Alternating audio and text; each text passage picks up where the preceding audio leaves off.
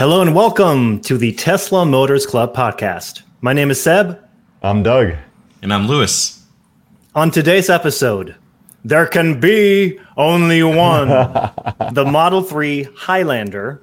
We're going to talk about Land of the Giants. I know. We're going to talk about Land of the Giants. We're going to give you our thoughts on the Verge podcast. And we're going to talk about Doug's road trip across the country featuring rockets. Episode 50 starts now.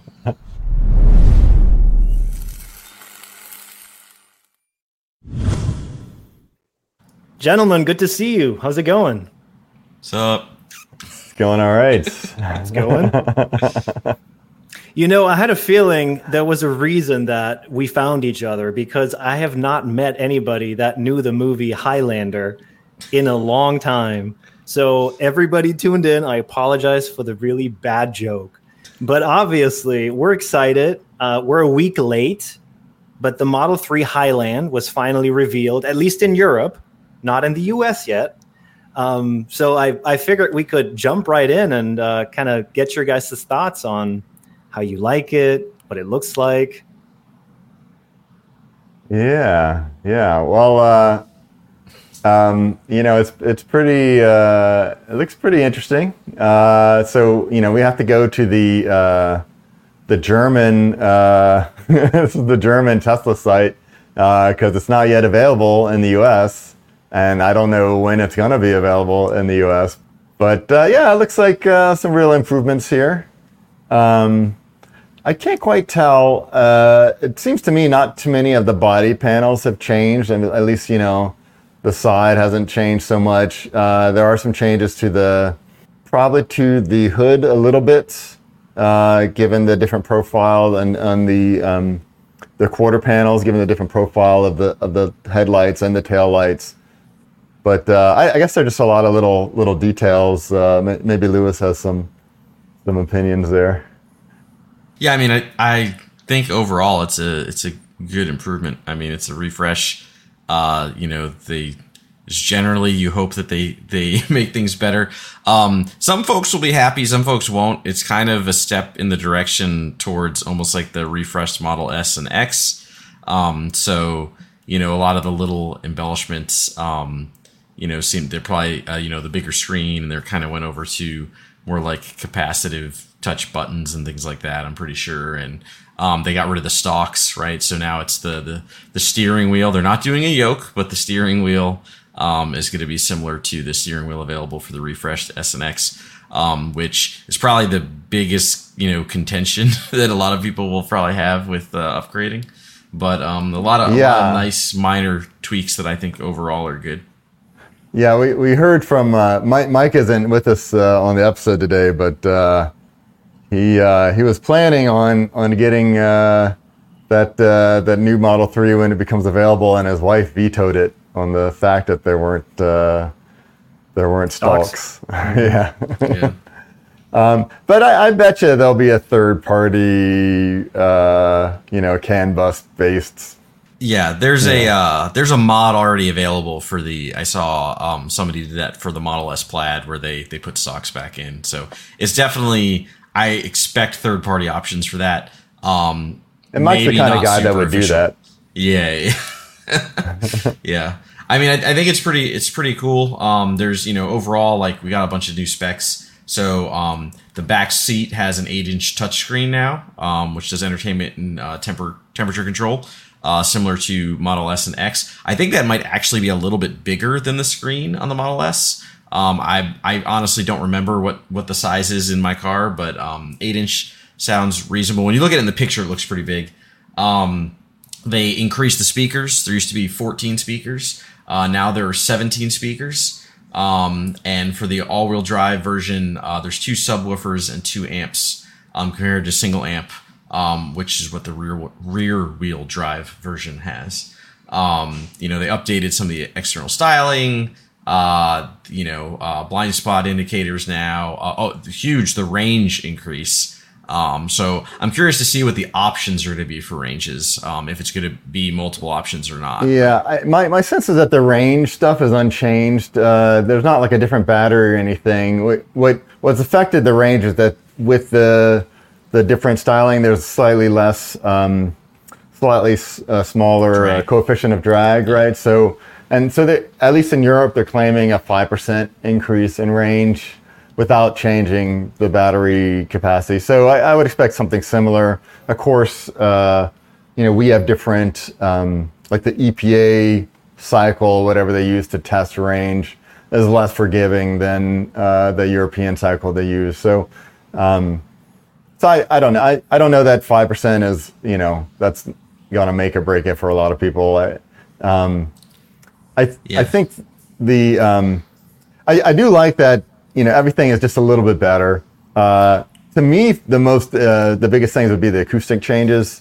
We'll talk about it a little later, but I'm on a road trip here, and just kind of the noise, the road noise. What they've done is they've added this sort of thicker glass that is acoustic glass all over the car, right? Not just the doors, but the roof and the windshield, and so that's a big thing. Also, it seems like they've added more kind of soft materials in the interior, more sort of sound absorbing type materials, as opposed to harder sort of plastic materials that will make things more echoey. They're things that are a bit more sound absorbing. So to me, that's a major sort of creature comfort in terms of making it more enjoyable to drive. I like the stalks, but I can probably do without them. And it seems a little bit better than the Model S steering wheel seems to be completely flat, right, in terms of the touch display. But it looks like it looks like they still have the rolling sort of wheels that the Model 3 has, right? Mm-hmm. So they have sort of more. It seems like they actually have just more control on the steering wheel. Whereas, as it is right now, we just have these little ball sort of rolly things. It's like they have those, but they added these touch buttons, which they had to do if they deleted the stalks, right? They had to add the buttons for the turn signal and whatnot. It's definitely a different wheel. In the CarWow review that came out on the day it launched, he was saying that the buttons feel different than the S and X. So they're not just capacitive, but it's almost like a little clicky. I think the way that Porsche implemented it. So that should be an improvement. Overall, I like the shape of the wheel. This may be like a really minor point that might not matter to a lot of people, but I don't like that the non-yoke wheel in the S and X, it just looks weird, like round. I don't like it. If you scroll down, I saw it on the Tesla website, you can see a really nice high-res image of the steering wheel. Looks great. It's got a horn in the middle. Sure. Which I know, horn in the mirror, right? Which seems obvious, but hey, it should be there. It's got the D shape again. I like it. I think it looks really good. Yeah. They also have the perforated seats. I'm sure Lewis enjoys his. That's the one thing that I'm really missing. I'm driving around here in Texas with triple-digit weather outside, and the AC keeps things pretty nice. But when you're sitting in that seat and there's no air, there's no breathing between your back and the seat. It's, you sort of move around to sort of air things out back there. It'd be nice if we had perforated seats. Yeah, that'll be nice. What do you guys make of the fact that the performance version has not been announced? Are we feeling that there might be some additional changes? Maybe. I don't know. All the changes that they've made here have been non-sort of drive change related. They've been, creature comforts and cosmetic type things. So I don't know. This is supposed to be their lowest end vehicle right now, right?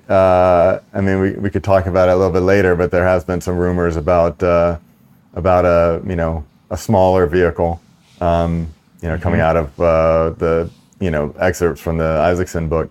But, I wouldn't expect that the Performance 3, I do expect there to be a Performance 3, but I don't know that it will be anything particularly new about it. I'd say to me that the big thing that's kind of was hinted at and is missing here was in some earlier images, there was a sense that there was a little camera here, a nose camera.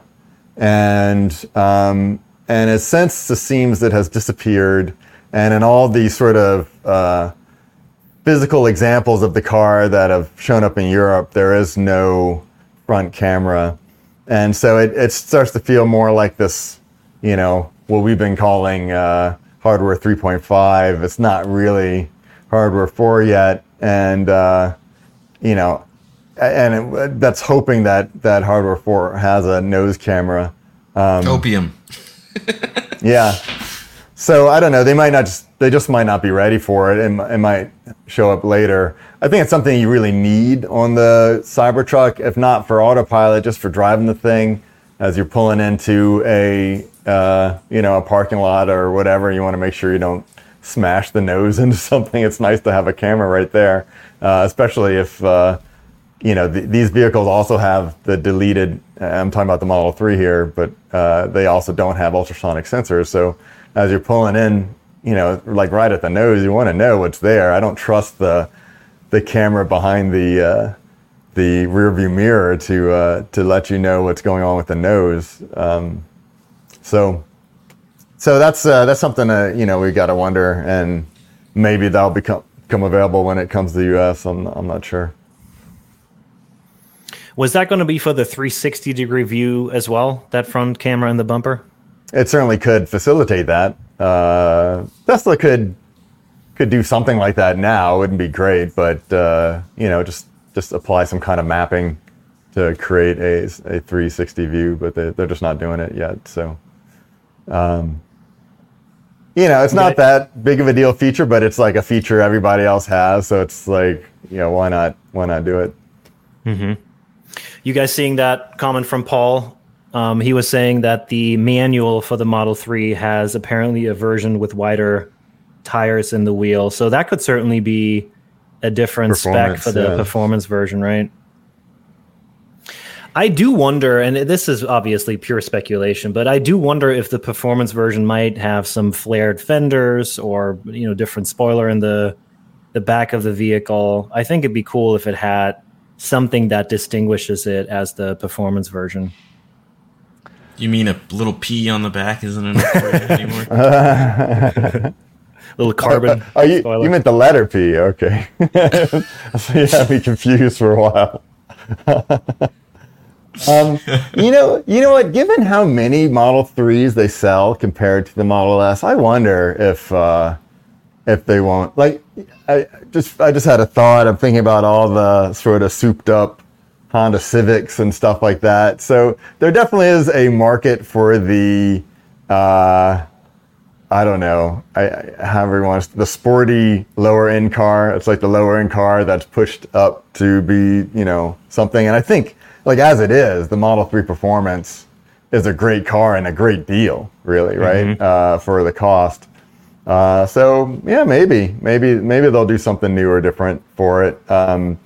I don't think they'll do anything that really means, like, I don't think you'll see fender flares or anything like that, because I don't think they care to spend the time on making new body panels, like the stamping of the panels. I feel like even this update, they've minimized those kind of changes. I agree.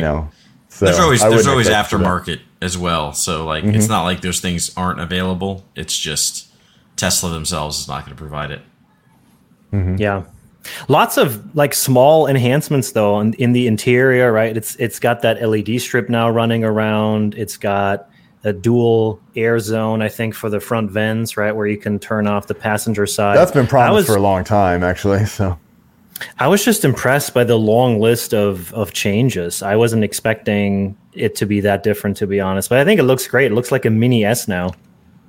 I was noticing the fact, like when you're driving, it really is a black at night. Say it really is a black hole in front of you with the 3. I mean, there is nothing in front of you, and it's really dark back there. Like you don't have a sense where's the where is the dash there? So, and the sort of these sort of light, I don't know, some kind of wire. It's an aftermarket thing with these little light pipes that people put these LED strip things, which seems fairly popular. So, I guess Tesla took the hint and let's go ahead and integrate that kind of stuff. for accents. I mean, that's something that Tesla has typically been not up with in terms of the rest of the industry, in terms of the quality of the interior, in terms of interior features. It's just a very Spartan interior, which I'm okay with, but there are things that, you know, there are creature comforts and things that people like to have. And some better interior lighting, I think, is a reasonable upgrade. So, did the old 3 have the interior lights on the door handles like the S does, or is it pitch black in there? There are lights there is a little light in the door pocket, and the buttons are lit. Thinking off, I can't really. There's some kind of lighting on the door, but it's pretty minimal. Louis, certainly not say accent something? lighting. I'm just, I'm thinking about this whole thing. Like, I'm wondering, what the price point, like, if it really makes sense to even have the performance. Because honestly, like, it's obvious it's a good selling model. But I'm just thinking about it, like, they keep dropping the price of the S, right? Like, the Model S has dropped $40,000 this year alone in MSRP. It's kind of like, at what point is it the S versus the 3? So I don't know. I'm just wondering, like, I agree they'll probably do a performance, but I don't almost see what the point is with the pricing. Yeah, I mean, some have speculated that that car might end. There are so few compared to the 3 and the Y, but it's supposed to be their flagship vehicle. But yeah, I don't know. Ultimately, what are the margins? Even if the margins are high, given how little comparatively the volume is, it might not be that worth it for them. And if they're dropping the price on it, that means they're trying to move it, trying to get people to buy the thing. And, Model 3 is pretty good. Model S is nice too, but to me, that's always been a way too big car. Really? Yeah, even to me, the 3 is kind of big. So, of course, I don't have a family, and I'm not trying to put kids in there. But you're talking to the guy that drove Miatas for 20 years. So, yeah, I mean that is by comparison that's a go-kart. I know exactly. That's a small car, but that's a nice car. I mean, the Miatas are nice. My wife really wants one. It's funny that you say that though, because when you're used to the S, I think going to a 3 would be a big change. So I guess it just depends on what you're used to, right? If you're driving an ICE car that's like a 5 Series or like Audi A4, A5, I don't know how that compares directly to the 3. It depends on what you're coming from. I drove an A4, not my own, but a friend that didn't like to drive, so I drove her car around a lot. And the A4 feels similar to the 3 to me. The S is just huge. The S, when they designed the S, they were trying to put in everything, including the kitchen sink. I mean, they wanted it to be like, a 7-seater and all that sort of stuff, and have space for a large battery. So the S is kind of intentionally a big car. So I think I don't know what car to compare it to. Yeah, like a Mercedes CLS or something, some other big kind of luxury car. It definitely felt big to me when I first got it, just because my previous cars, I had a Jeep Wrangler and then I had a 370Z. So it's just like, two-seater cars, much smaller. It's small compared, like it doesn't feel big compared to an SUV, or a lot of SUVs that I've driven, but it's definitely big for a car. I agree there, but it doesn't feel too big. Like I'm comfortable with it. I at no point am I like, oh, I'm taking up too much space. But yeah, the 3 is definitely probably a nicer size for most people.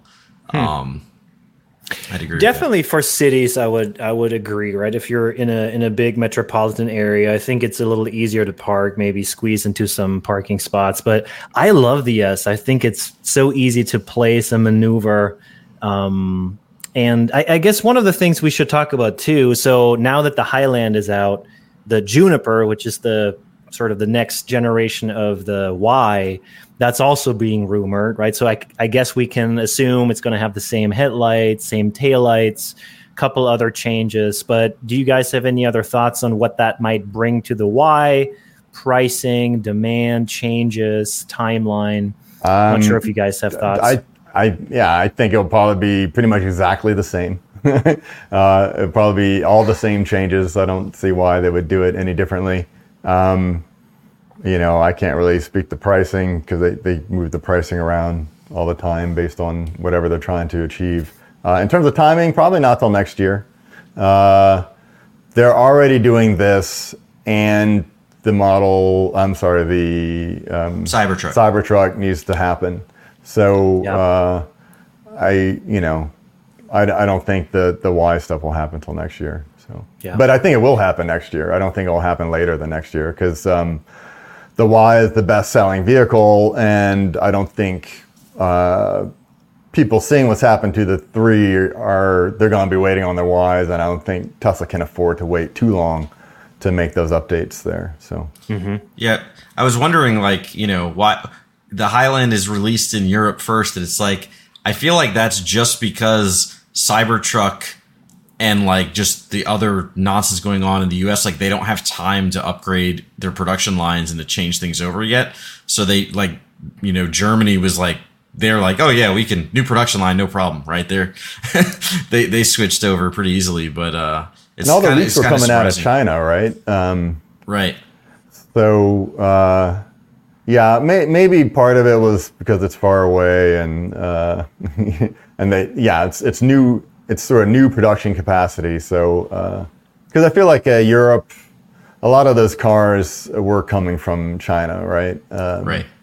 So yeah, I was thinking also it might have to do with the autopilot type stuff because that isn't really a big deal or isn't really allowed to do much in Europe, and so maybe they'll get stuff ironed out, and maybe when it does come to the U.S., it will happen.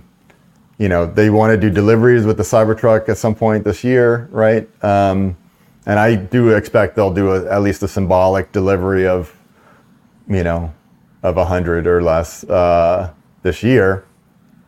And I think part of that will have that if they manage to get Hardware 4 really going and have that front camera.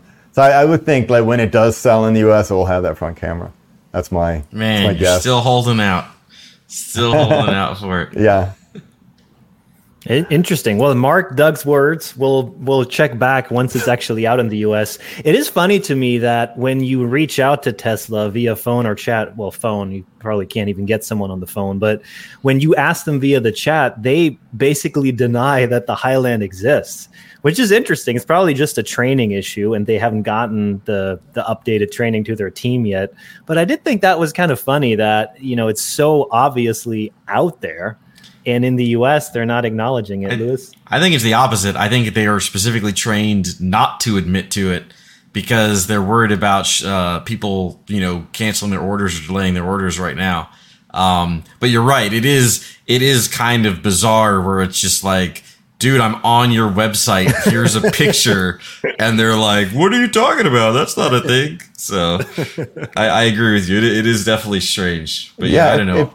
If you're in the market and you don't care too much about all these things, now's a good time, right? To get a Model 3, say, the pricing is reasonable. A Performance 3 right now should be pretty good. Particularly if they have they do have the newer cameras at least, right? So, my car, it's starting to get longer in the tooth, 2018. I don't know that I would trade it out, though. I'm trying to get more towards not needing a car at all, so that's sort of the direction I'm going. Oh, please. We all know you're waiting for your Cybertruck to be delivered. I have, no need or interest for the Cybertruck, though I will be excited to see it, though. So yeah. Well, before we move on to the Tesla podcast, the Verge podcast. Doug, did you want to add anything about the $25,000 Tesla car that's modeled after the Cybertruck? Well, I mean, I don't know. It's some information came out in an excerpt from the Isaacson Elon Musk biography that should be coming out soon-ish. I guess what was the story? The story had to do with Elon was all in on we need to design our robotaxi now, and it needs to be designed as a robotaxi. And Elon has a way of repeating. He has like a few sort of phrases, and he'll repeat them. And one that seemed to come up was the neither fish nor fowl analogy that he used for plug-in hybrids. Full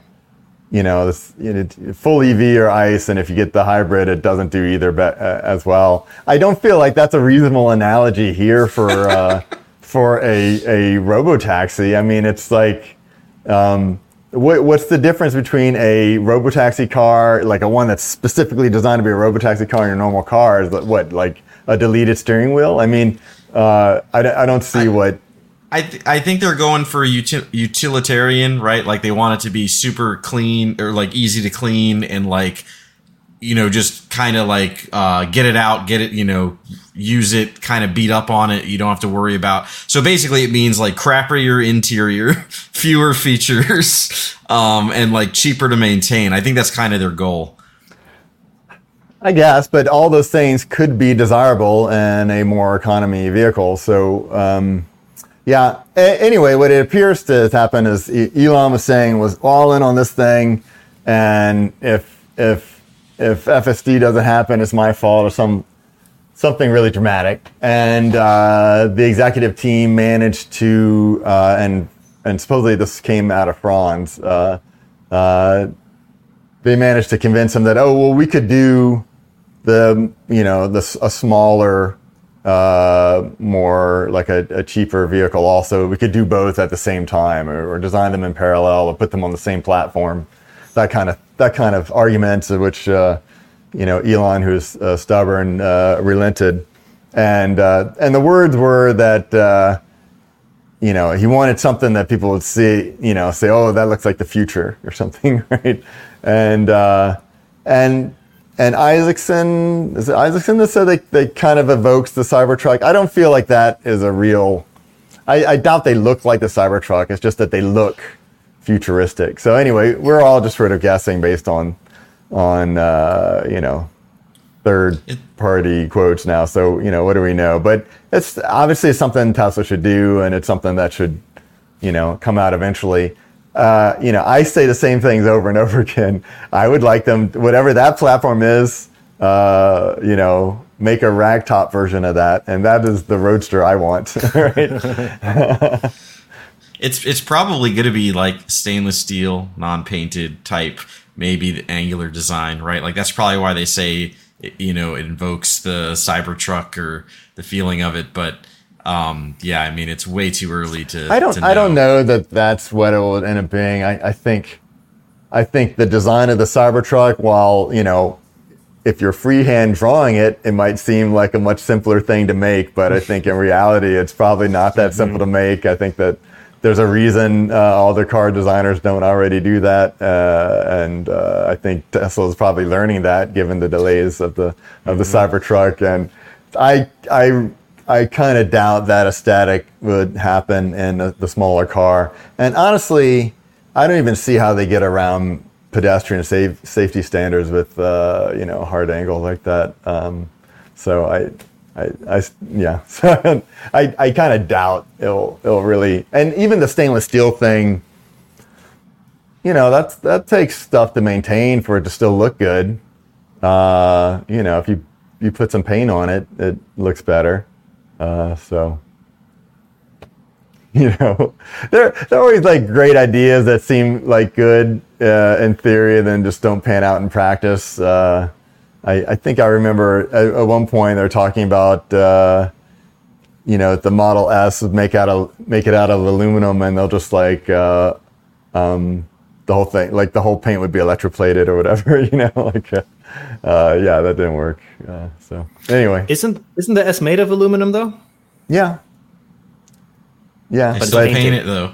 Yeah, they still paint it like a normal paint shop. They're not just. I mean, obviously there is an electro sort of dip, for when the body in white or whatever. But yeah, they couldn't get away with that being the final coat. So. Yeah.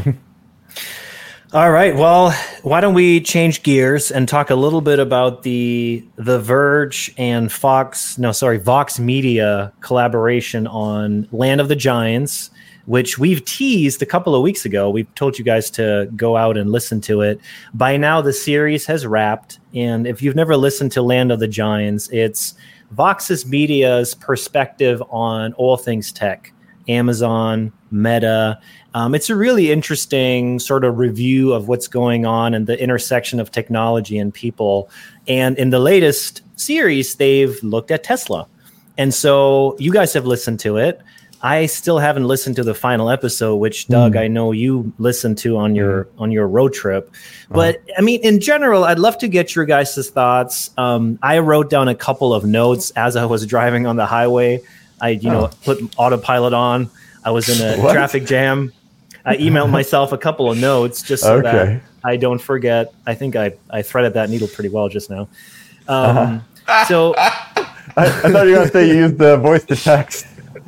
Right, that's exactly what I did. He had a water bottle on the steering. He took a pencil from behind his ear and his notepad, and he held it up in front of his face as he wrote his notes down. Yeah. Oh, that's funny. Yeah, I have MCU1, so you can't really do any voice notes because it takes like 10 minutes for the voice to register. But so in general, I thought it was a good series. I think it's worth listening to. I had asked you guys 2 weeks ago who you thought that whole podcast was for. Because to me, there wasn't a lot of new information as someone who's an enthusiast, who's been kind of paying attention to Tesla's development since the mid-2000s. But I think there's a couple of things that stood out to me. So, Luis, I'll go to you first. Why don't you let me know your thoughts? And then I'll kind of share the couple of notes that I took while I was listening to it. On, I guess, the whole series or specific? Yeah, the whole series, what you thought. So, overall, I thought it was informative for folks that aren't, like you said, that aren't enthusiasts or aren't like, Tesla nerds that kind of stay up to date on the latest, whatever stuff is going on. The things I liked probably most about it was the history, right? Like I thought that was probably a lot of what was interesting, all the background. Again, if you read any of like the Elon books or other things before, you probably knew most of what was said in there anyway. But it was kind of interesting. So I thought those parts of it were good.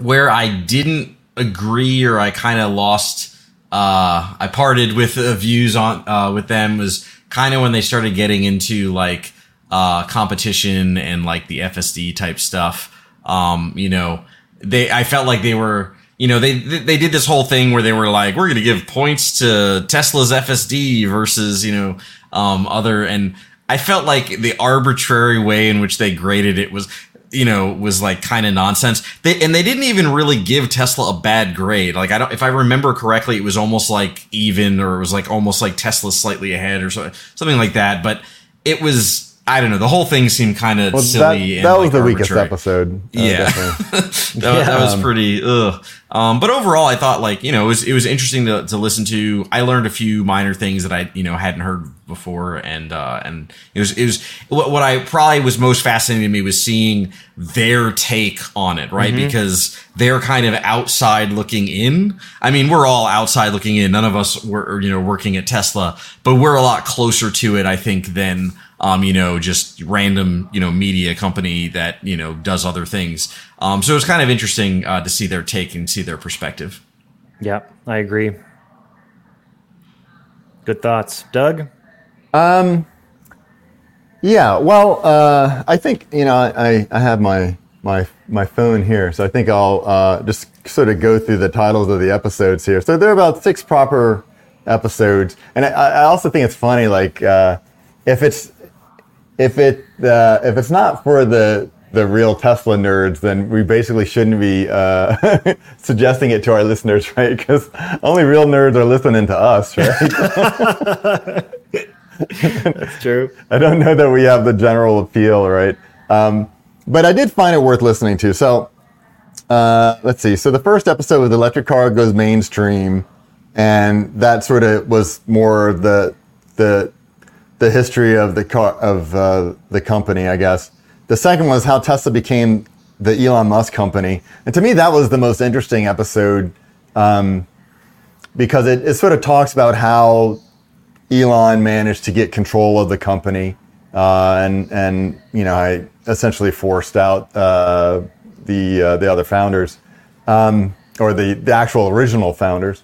And I think that's worth discussing because I feel like the narrative, like there's been a lot of revisionist history on that. And what was interesting, particularly about it, is we've heard nothing from Martin Eberhard at all about it. And they actually managed to get a quote from him on this and talk to him a little bit. And he confirms what we suspected, which was back in 2008 or so when all this was going down. Basically, there was a lawsuit that essentially allowed Elon to call himself a founder. Like instead of the two original founders, which was Martin Eberhard and Mark Tarpenning, he made a founding team of 5, which included them, added Elon, added JB, and Ian Wright, who's this New Zealand guy, and sort of swept them all in. So it kind of shows that, okay, they had to get number 5 to get Elon in there, right? Just to make sure he could call himself a founder. And but what's interesting is, Elon has really badmouthed Martin over the years, the worst person I've ever worked with, and the biggest business mistake of his life. It just, that really sounds like hyperbole to me. But yeah, so what Martin confirmed was that when they had that lawsuit, part of it, of the settlement, was a non-disparagement agreement. And Martin, if you ever see interviews, he typically says basically nothing about it. But Elon has felt very free. Because, who's going to win when they go to court? Elon, one of the richest people, if not the richest person in the world. And so it's for that kind of thing, it's who's got more money. Even if Martin could win, he could go bankrupt and just trying to do the lawsuit. So anyway, I found that part interesting, and I thought, there are many different versions, but I thought what they presented was closer to the truth. And I'll say it again, regardless, Elon Musk is still the most important person in the history of the company of Tesla. Even if he didn't found it, he's the most important person, and probably would have died on the vine if it were just Martin and Mark, even though they still deserve some credit. Completely agree. Yeah. Mm-hmm. So anyway, so the third episode is called Tesla versus the Competition. That's the worst episode in the series of 6. I would skip that episode even. They just do a really superficial, let's compare Tesla and other EVs available, and they bring up things like charging network and, I don't know, things like efficiency, and I forget what the other things were, but it was pretty useless, and, in my opinion, Tesla's still probably the best overall and would win just based on charging infrastructure alone. I'm on this long road trip, and I have not had to worry about it, charging at all. And if I were driving a Ford Mach-E, actually what recently came out in the news was, I think the Secretary of Energy is doing a kind of an EV road trip and going around to different places for, it's mostly a political thing, but that I would not want to be doing that in any other vehicle. So let's see. So that was the third one. So the fourth one, this one was the one that I learned the most from. So the human cost of ultra hardcore was the title of that episode, and that really had to do with the labor stuff at at Tesla about there are lawsuits about sexual and racial discrimination happening at the Fremont plant. Racial epithets in the bathrooms. Some dude being called the N-word to his face. Some really egregious stuff. And they had interviews with the people directly involved, and I feel like that story has been a bit glossed over or sort of a bit suppressed, and I think that's worth knowing about. I mean, definitely, I've known several people that have worked at Tesla, and I found all that it kind of rang true in terms of having to work pretty hard. A roommate of mine used to work at Tesla, and there was a guy that was really good at designing motors, I think, and basically they wanted faster results out of him. And this is what my what my roommate told me. And he said that they basically came to him and said, work as if you had a gun to your head to get whatever done, right? Not everybody wants to work as if they have a gun to their head. Well, that's probably why my door handles keep failing on my Model S, because that's how someone. It's got to be done. This is just put it in, and So there definitely there's that kind of thing in terms of all that really matters is results, and motivate the workers to work really hard, very long hours, and there are other things. I've had other friends that worked at Tesla. There was a time when they literally decimated the company, like got rid of 1/10 of the company before before the end of a quarter to reach some financial milestone, and the people that were let go were the people that were getting paid the most. And then when the quarter changed, they were allowed to be rehired, but they couldn't be rehired in the same place. That had moved sort of horizontally, so that their benefits sort of reset, things like that. So they're definitely sort of shady practices. And one more thing in terms of attitude, for a time we did a conference, a yearly Tesla-related conference. We called it TMC Connect. And a couple years sort of early, maybe for like 1 or 2 years, Tesla tried, or at least we tried to work with Tesla on this conference. And we had, the equivalent of their sort of PR. Actually, I think her title was customer retention. And one thing that our users had mentioned to us, or at least a subset of our users were interested in, like the women of Tesla or whatever, women that work at Tesla, that sort of thing. So we like at TMC, we have, obviously it's mostly dudes, but there are some women, and some women asked us, "Oh, could you make this part of the conference?" And so when I made that suggestion to this woman that worked at Tesla, I was like, "Oh, some people are interested in women at Tesla. Could we get like some women engineers or something to do a talk?" And the way she responded to me was like, "That's not something that Elon is interested in." Essentially that's not something that the culture at Tesla as a whole is interested in. All we're interested in is what you can do and what your performance is. We don't care if you're a woman or whatever. Which makes perfect sense, but some people are interested in that, and just the way it was sort of shut down is that that's not something we're going to do. That sort of rang true to me. Not to cut you off, but especially because at so many different events, even with the bot and all that stuff, they and Elon has said this, right? They have recruiting events to attract certain people. So by featuring the women at Tesla, you would think he would be able to appeal to a different demographic that's skilled and interested and get them to join Tesla, right? So that's a little interesting that was just a prevailing thought.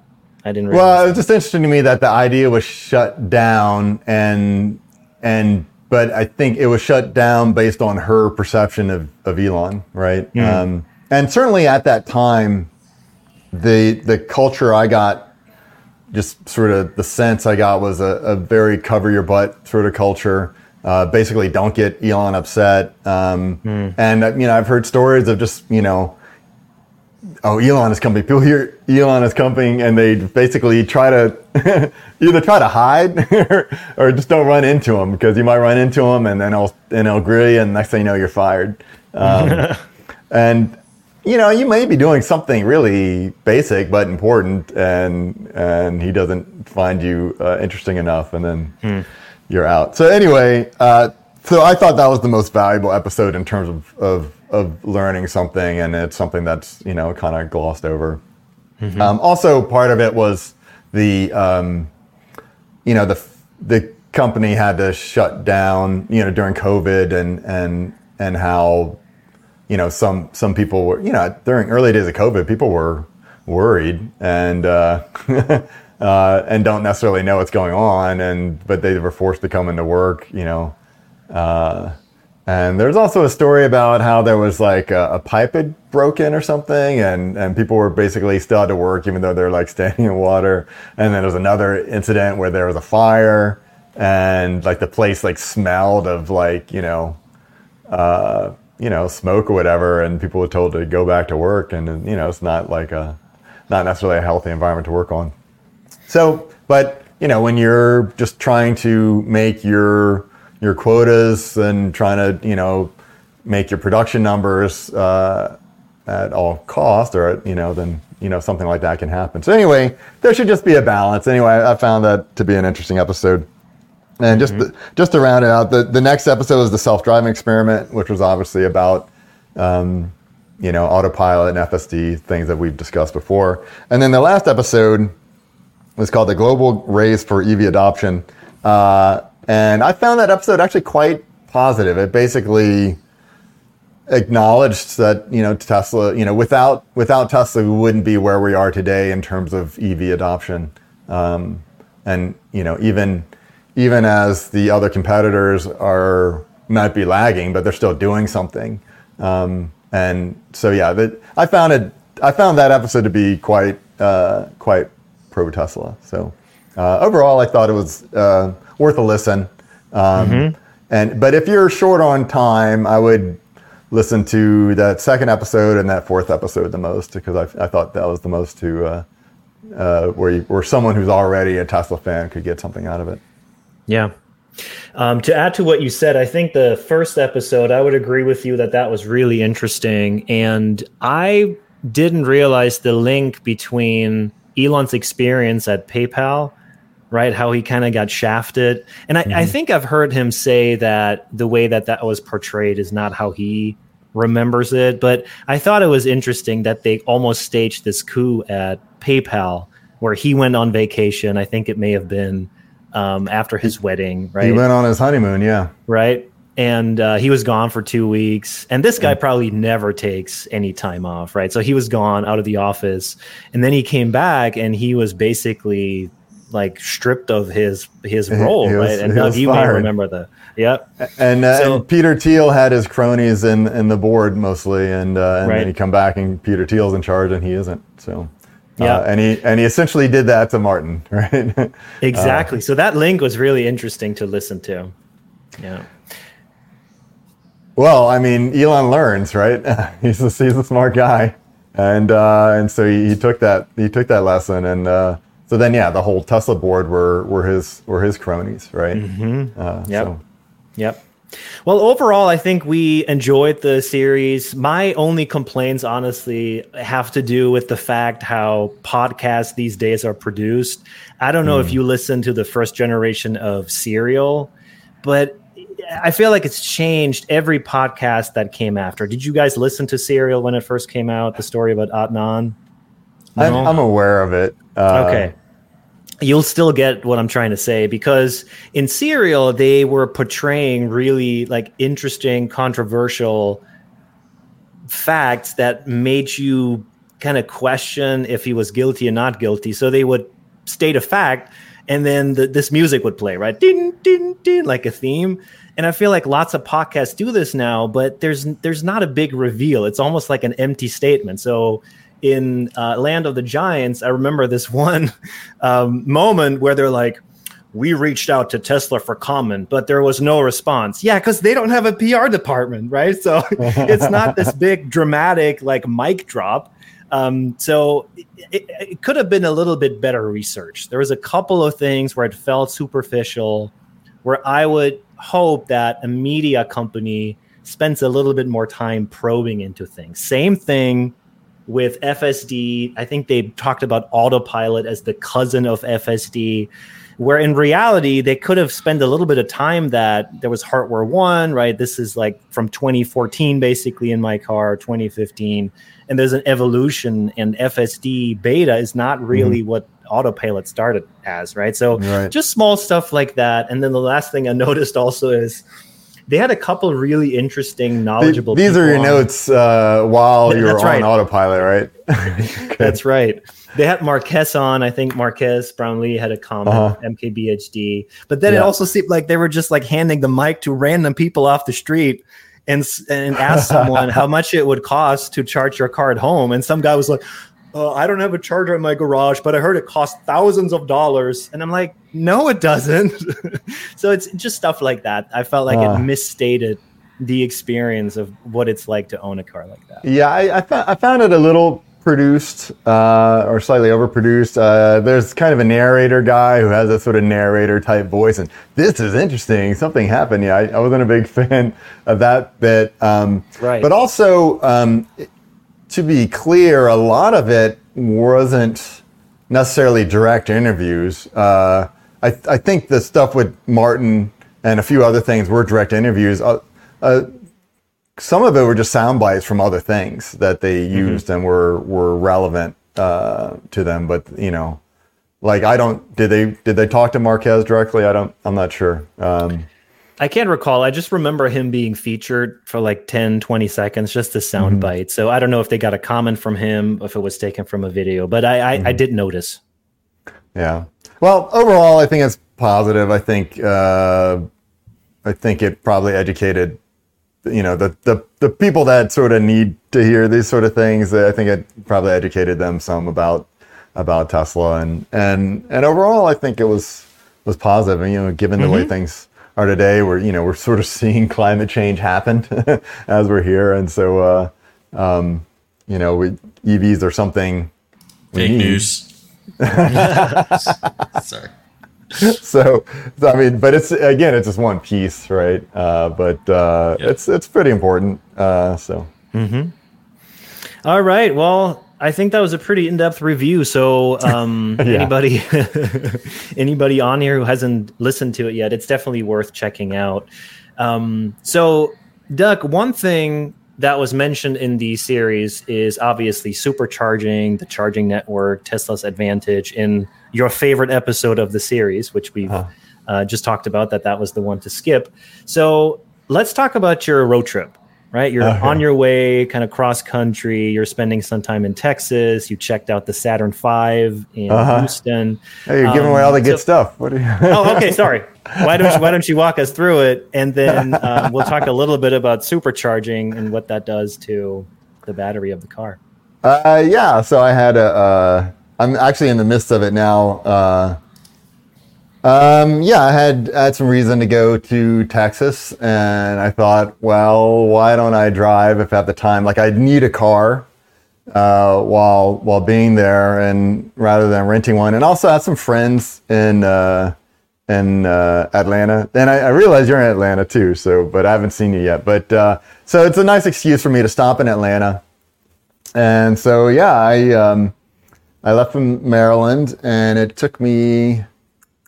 I suppose I could have mapped all this out, but that's the thing about having the supercharging network. I didn't really need to plan this out too much. I just kind of sat in the car and put in the destination, and then let it tell me how long it would take to get there. And that's one suggestion I would have for Tesla. And what I would like to have a mapping feature as part of the app. and I want to be able to kind of like Google Maps, but Google Maps won't really do this for me. Google Maps will tell me what the drive is, how long the drive will take, and I can say, well, if I left at this particular time, or I want to be there at this particular time, Google will tell me that, but it's not factoring in the supercharging. And so, I saw that, okay, for me to get to Atlanta was going to take 10 hours, but but actually getting in the car, it's going to be, something like 13 hours or something, right? Based on... Or 20 for me. Yeah. And it's times like that where I was like, oh yeah, I could use a little longer range. I have the mid-range Model 3. And but anyway, yeah, I went to Atlanta and I only spent a day there because then I realized that I needed to get to Austin, and the drive from Atlanta to Austin was longer than I wanted to do in one day. So I left early in the morning from Atlanta and I decided to stop in Shreveport. Not that I know that there's anything interesting in Shreveport, but I got there and spent the night there at a hotel, and then the next day came to visit Lewis in Austin. And so pretty easy drive. I tell you, one thing that happened to me though was, I went to Atlanta, I spent a day there, and when I left Atlanta, I left the car, I was able to plug it in at my friend's house. And so the car is leaving with 95 or something percent charge. And I've seen this happen several times where I'll leave and then the car is telling me to stop at a relatively close supercharger.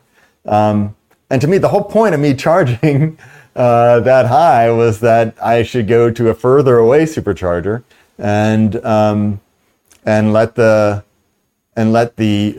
charge get, to 15% or something before it has to charge up again. And so I basically, as I'm leaving, I'm kind of fighting with the thing, just trying to see what superchargers are there and just trying to force it to go to a further supercharger. Now, it might have good reason. It might know that, this is going to be the fastest way to do it, or the supercharger is closer to the highway or something. I don't really know. We don't get an insight in its reasoning. But yeah, I wasn't ready to stop in the next half hour. I wanted to get a good, 2 hours in before I stopped. So I'm fiddling with the screen, as I'm driving on FSD, and I see the road and that, but I'm looking at the screen and it gives me little warnings pay attention to the road. I am, but I'm trying to fix, this supercharger that you're making me go to. And then all of a sudden it gave me forced disengagement, and it said FSD no longer available. And I'm like, oh no. I mean, my heart sank. I'm like, oh no, I'm in the middle of this long drive. And the only reason it's so not stressful is because FSD is taking care of most of it. And I was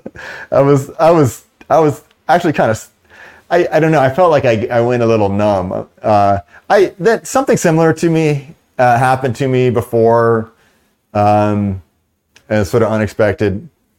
And I remember being kind of pissed. But this time I wasn't pissed. I was like, because this was such a bigger thing. I was at a drive where I had maybe 2 more hours to drive. Here I'm in a drive where I got literally days of driving, at least another 24 hours of driving. And so I was kind of worried. But it turns out it just defaulted back over to the old sort of navigate on autopilot. So it still has the lane keeping, and with navigate on autopilot, it will still give me the directions and stuff. So does your car have the single stack version yet? That's what. Well, it depends what you mean by single stack, but they've merged highway and city driving, right? That was whatever version 11 point something, and version 12, which normal people don't have yet, is where the neural net does not just the perception but also the the actions. It was just sort of navigate on autopilot. And one thing I really noticed was how bad it is. I mean, because you can just really see the difference in terms of just how it deals with things. And there's been really no progress on that, right? They just sort of stopped working on that as they worked on FSD beta, which started as city streets, right? It was the FSD beta was just working on sort of local non-highway roads. And when you got on the highway, it went to navigate on autopilot, and you could sort of tell that it made that transition because the visualization changed. In this case, I just had navigate on autopilot, and when I was on sort of normal sort of surface streets, it just did your standard lane keeping. So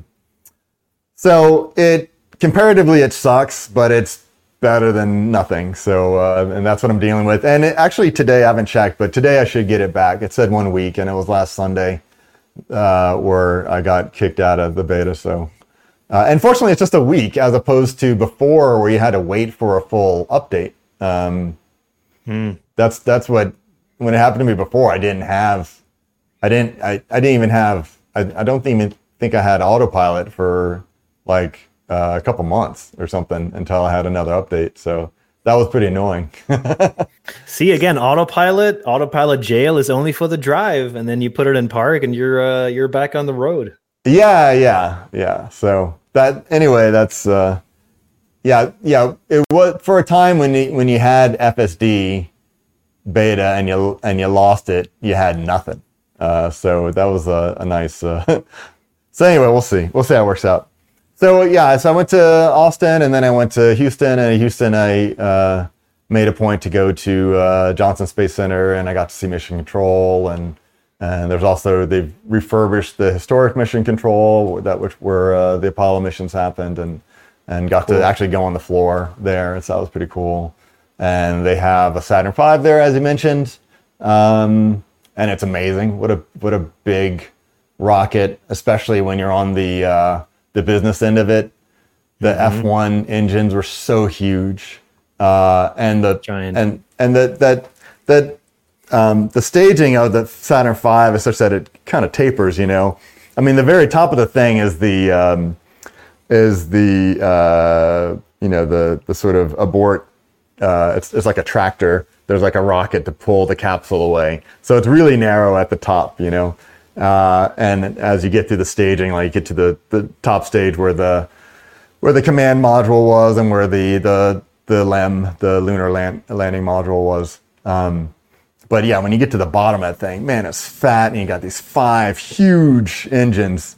That's really something to see. Mm-hmm. And they also have a Falcon 9 booster that you can sort of walk up to and actually kind of touch. And you can see the Merlin engines. They're so tiny in comparison, right? Merlin engines are like maybe this wide, but they got 9 of them.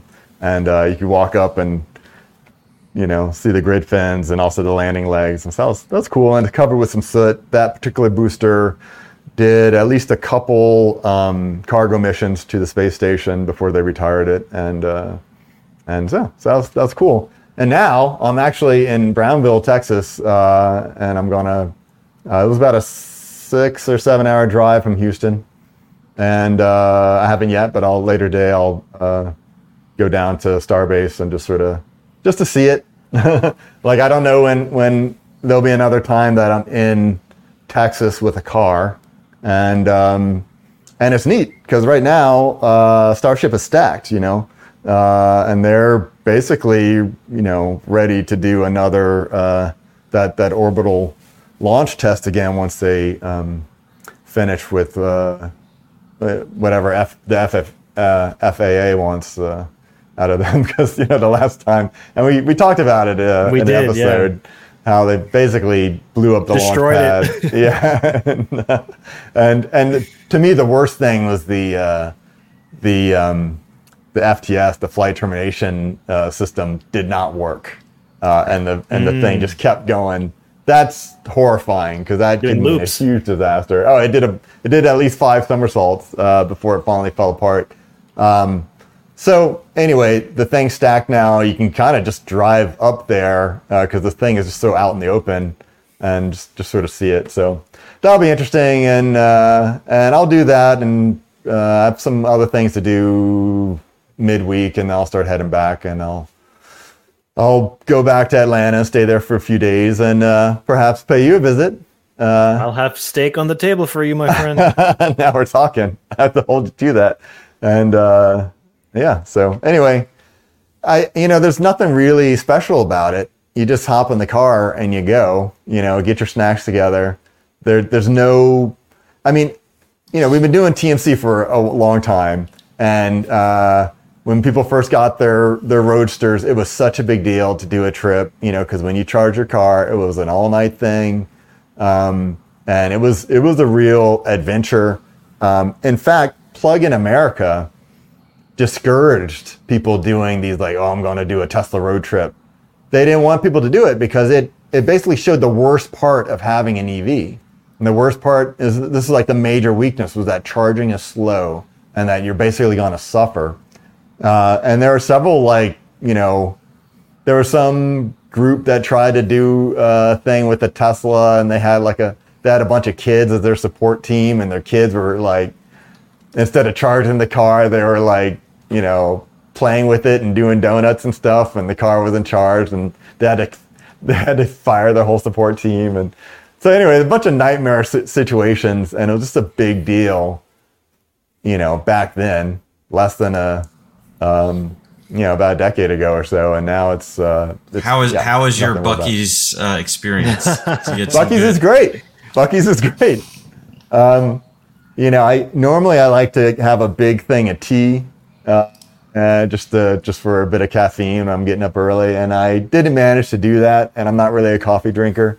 But they had the chocolate covered espresso beans, and and I enjoyed that, and the jerky. And I was able to get a brisket breakfast burrito. So, yeah, Buc-ee's is something else. I've been to a couple Buc-ee's now. One was huge. One was basically a Walmart.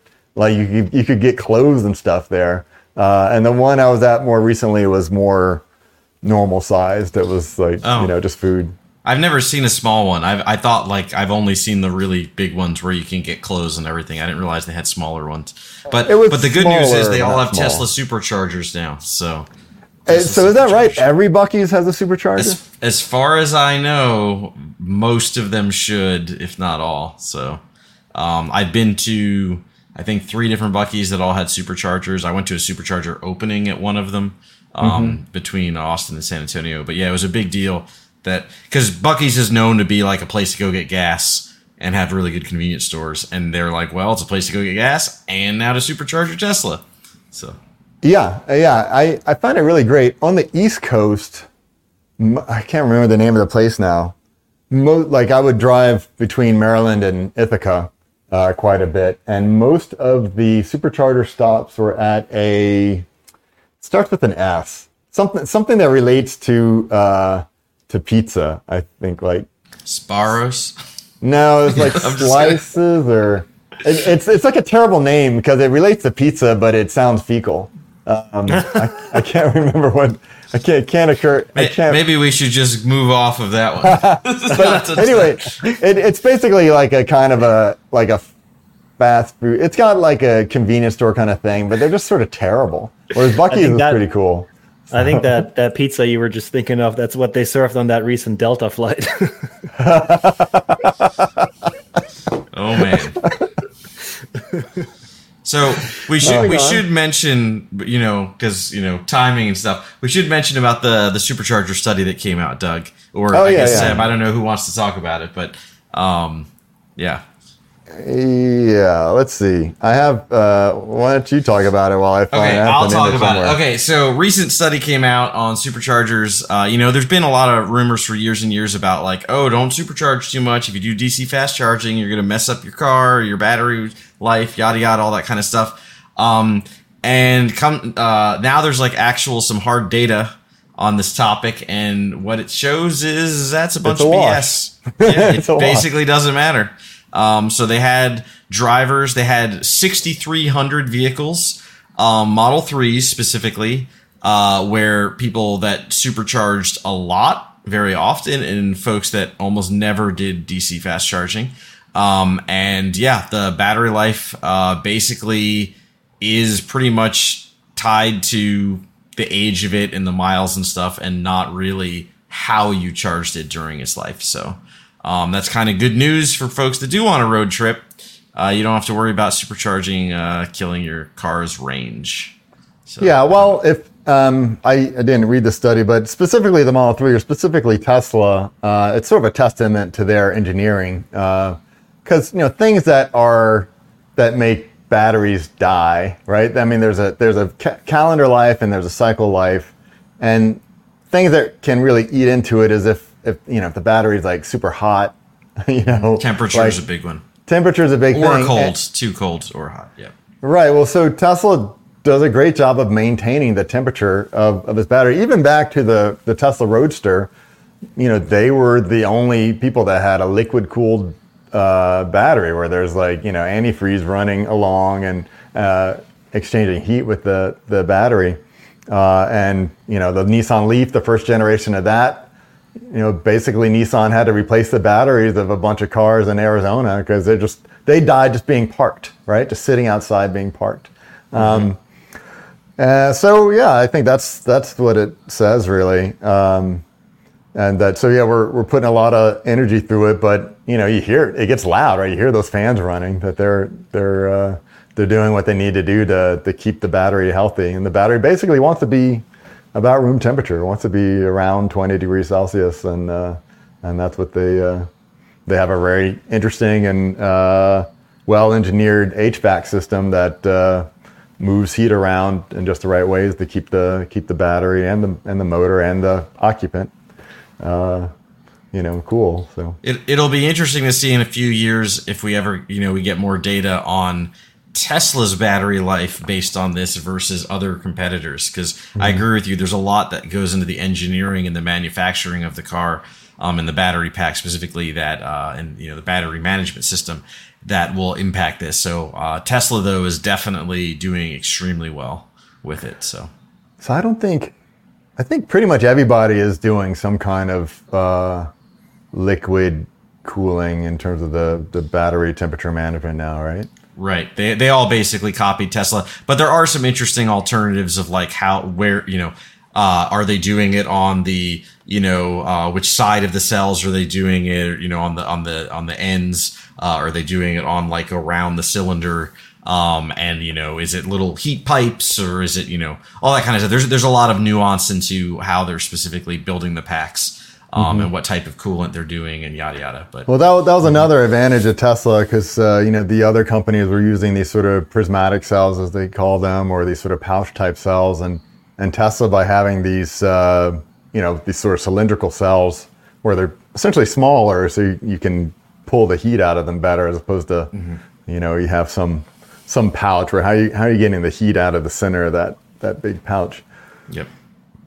It's actually one of the differences between the 4680 cells, right, versus the older ones, because the older ones are smaller. Smaller, yeah. So it's easier to get more heat out for the higher performance, which is one of the reasons they're not putting 4680s in the plaids. But anyway, so this was a really cool study. I thought it was neat, and kind of related to your road tripping, since you're doing a whole lot. 100%. Doing a lot of supercharging, yeah. This is true. Good stuff. Great note to end on. I have one question that I want to see if Doug or Lewis, you guys can answer. It's from Paul in the chat, and he's actually asking about the battery capacity in the Model 3 Highland. So you guys can see it on the screen, but he has an 82 kilowatt hour battery in his 22 Model 3. I'm guessing that's the long range.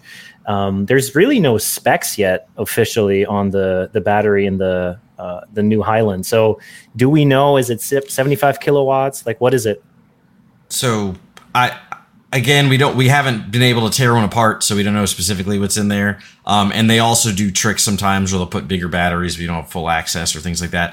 What I'll say is, to Doug's point, the drag coefficient of the new Highland design should only give about 5% improved performance.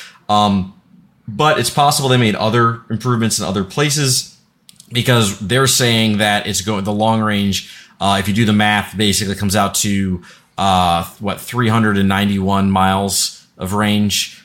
which is more than 5% greater than what the older long range is. So I would say they either just other efficiencies as well, or it's maybe a slightly bigger pack or some kind of standard. I don't know, but we don't know for sure. But it's probably not going to be much bigger. Like it's very unlikely that they have something like the 100 kilowatt or something like that. That's kind of more standard on the bigger cars. But yeah. Well, thanks for answering that. Once somebody gets one to a place that could rip it apart, we'll know definitively, right? That's basically what ends up happening for these. So hopefully soon. Yeah. Well, also with the ratings, I do wonder how much you'll actually get out of it, right? Because if it's really mostly due to aerodynamics, but you drive quickly because you like, to zip around in your Tesla, I don't think you're going to see that range increase, right? Right. But yeah, my Plaid's rated for 400. The way I drive, I would never claim that it's going to hit 300, even at a full charge. So, but yeah.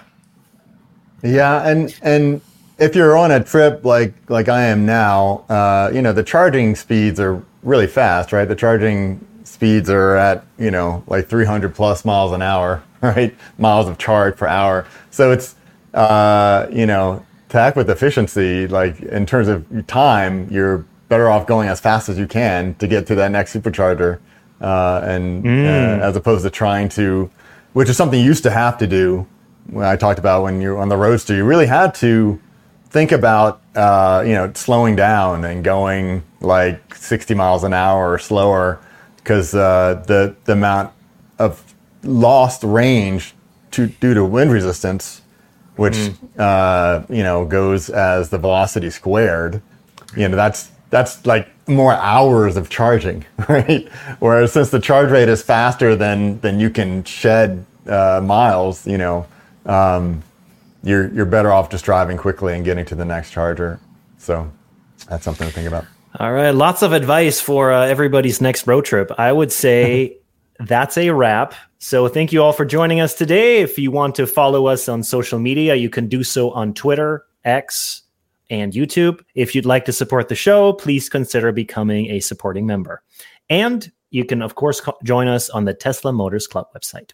All right, guys, it was good to see you. Thanks to our producers, Adam and Danny, and we'll see you guys on the next one.